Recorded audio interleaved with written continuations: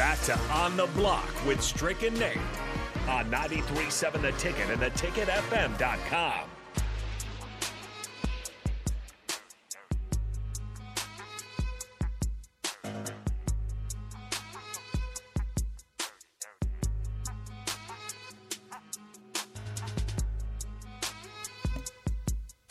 Texter says, I keep hearing everyone say you scored 28 points, you should win this game.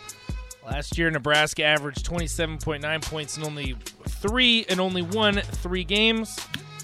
My only pushback to that, Texter, Nebraska scored 27.9 last year. Last year, Northwestern had one of the worst offenses in the country, scoring just below 17 points a game. Things change. Things look different. But going into this game, if you had to say Nebraska scores 28, I certainly think they would have beat Northwestern. 402-464-5685, Honda Lincoln Hotline, Starter Heyman text line. We want to hear from you. Also, check us out on Facebook, YouTube, Twitch, and Twitter. Hit us up on all of those platforms as well. Nate Brennan, Eric Strickland, he's back. What's going on? Before you bring in the guest, real quick, because to address that situation with the texter, that they just talked about the scoring of the 28 points. One of the things that we said on the happy hour show was they were missing 4 linemen last year. That's different. Yeah. So when you're talking about bringing, remember when I talked about, see, a lot of people they listen, but they don't. They sometimes they think probably Stricky be just talking, just be throwing stuff out and hoping it stick to the wall. But I talked about I have great play recall and I have great remembering of things that have been said. I talked about, if you remember, and you blockheads that have been listening, you can recall, I talked about what made the Spartans so great. And it was their abilities to know and to have grown up and to have been around those guys next to them. When they put that phalanx together, they knew what the guy's weaknesses, they knew what his strengths was. They knew if he was about to fall and about to, give up or give in, whatever the situation, or he needed just a little bit of extra just to help him to get through. They understood that's what made them great. That's what made them successful. That's what made them winners in war. That's what, is something to be mindful of with Northwestern. They came back with 4 guys they're very familiar with each other. That is an important thing. Nebraska's down, Nuri, we're just now getting Juergens back is Prohaska. left. Juergens is gone. So you're still talking about new guys still trying to figure each other out on that line as well, and still kind of been placed in different places. And there's really no continuity still that they're still trying to work out as well. So that's something to just be aware of before we get to the guest. Yeah, that's why I guess we'll just go right into it. We're going to ask the man that always has all of the answers, Steve Sipple from On3, also here early break 6 to 8 on 93.7 The Ticket. Sip, I'll just go ahead and ask you straight up. If you had to point to one thing and say that was kind of what did Nebraska in, what was the reason that they lost against Northwestern, what would you say it was? Run defense, number 1. Lack of pass rush, number 2.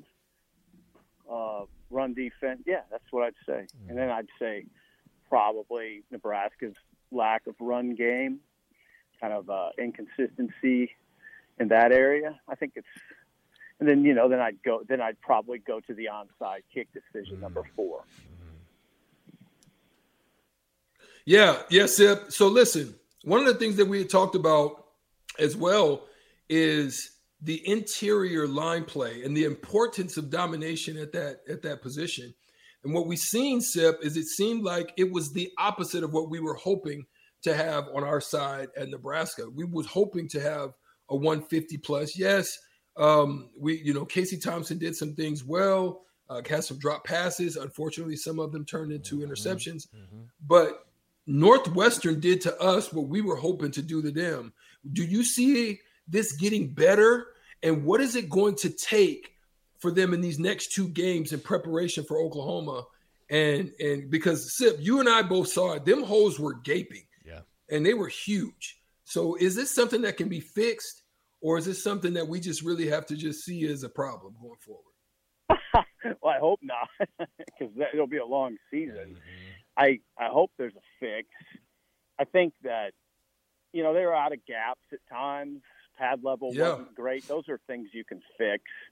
Tackling you can fix to a certain extent sometimes. You can improve tackling. You can work on finishing tackles. So yeah, I wouldn't say all hope is lost. Sometimes you just have a bad game.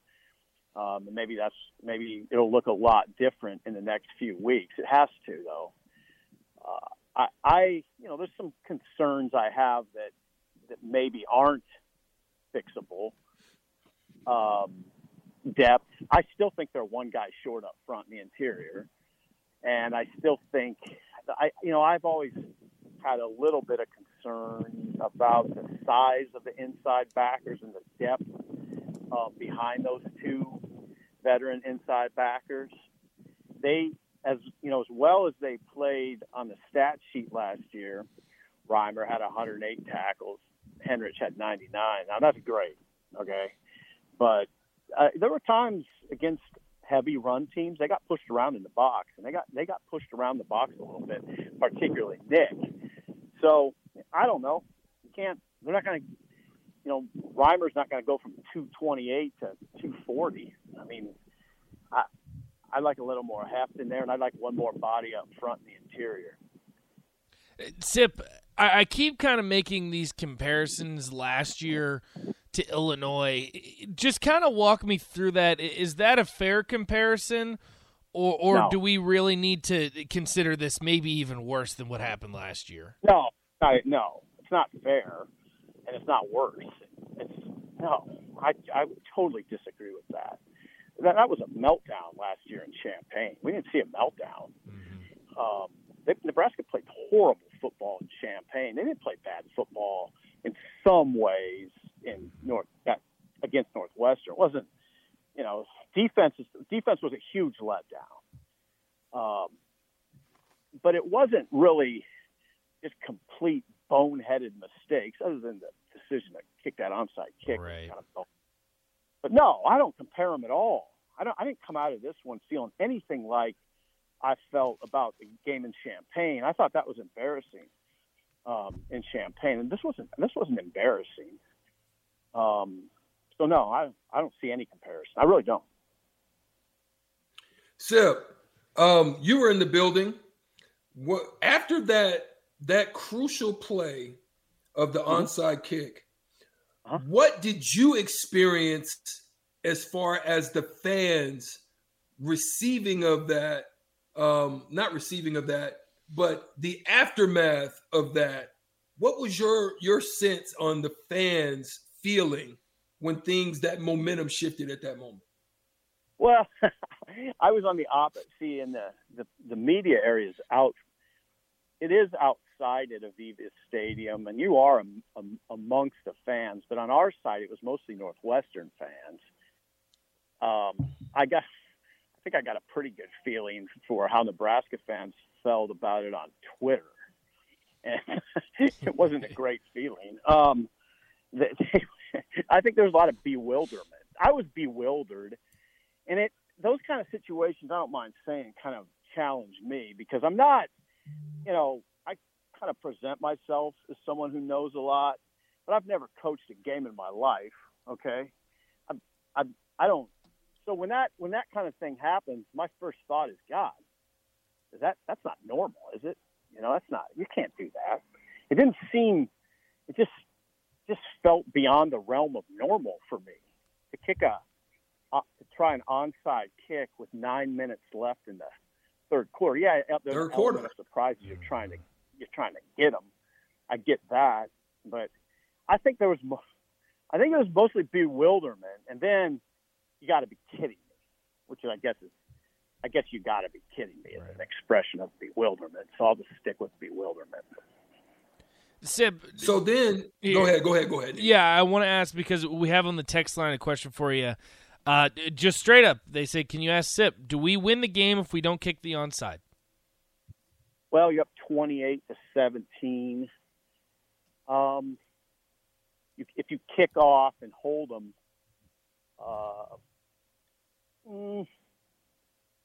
yeah, you have a much better chance. I mean, now you have to allow the fact that Northwestern was moving the ball a lot, and at 28-17. Now, if you get the ball, if you hold them and score, they're in big trouble because now they're not going to be able just to stick to their run game. They're going to have to start throwing. But here's the thing: they were throwing the ball well. They found some things in the middle of the field. They exploited Nebraska's interior defense. Corners were great. Now, Nebraska's corners played a great game. They both graded really well. Quentin Newsome, Tommy Hill, even Braxton Clark, and the layman could see that the corners played well. But the inside linebackers got exploited in the pass game. I'd say the safeties did, so I think Northwestern would have kept moving. I just don't know that I'd go so far as to say without that onside kick, Nebraska wins. I can't go that far. Sip, I'm going to ask you this, and you can take this whichever way you want. If the fan base is looking for some positives to take out of this, some momentum moving forward, is there anything that you can look at specifically?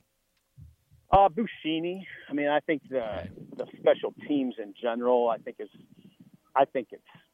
showing signs of being pretty shored up. I think Casey, I should have mentioned Casey first.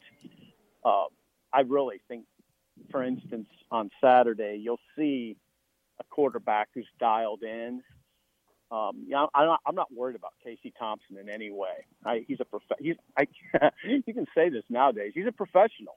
I mean, he comports himself in a professional manner. He'll show up. You saw him today, or maybe you didn't. If you did, at the podium today at the press conference, he was his typical, very professional, dialed-in self. And that's the way he'll be on game day. Yeah, I think absolutely there are reasons to think they could spin out of this. I'm not betting on it, okay?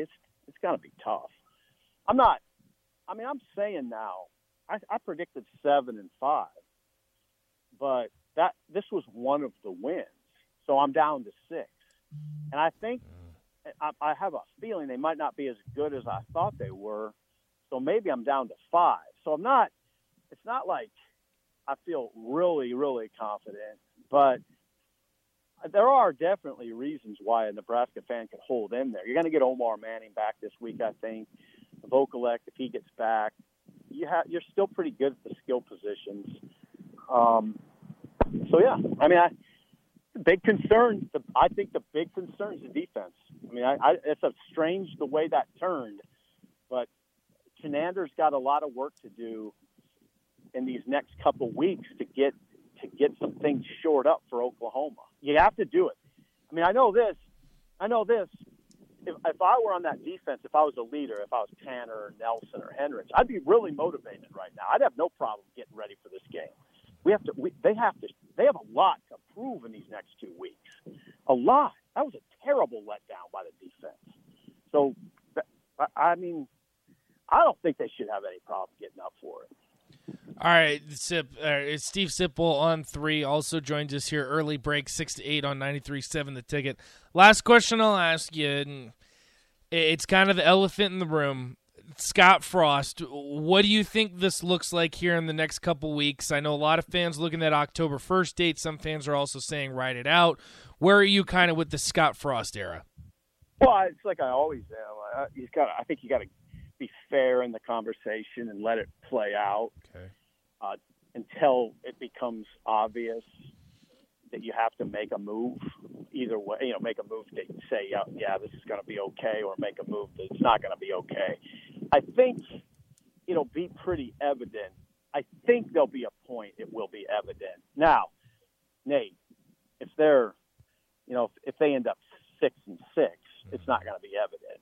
Okay, and then there's going to be a lot of bickering in the fan base. 7-5, there probably would be a fair amount of bickering in the fan base. But maybe it would resolve itself before you get to that point. That's what I kind of wonder. So my style and modus operandi has always been to let it play out and see. I just want to be fair here. I want to be fair to the staff and the players.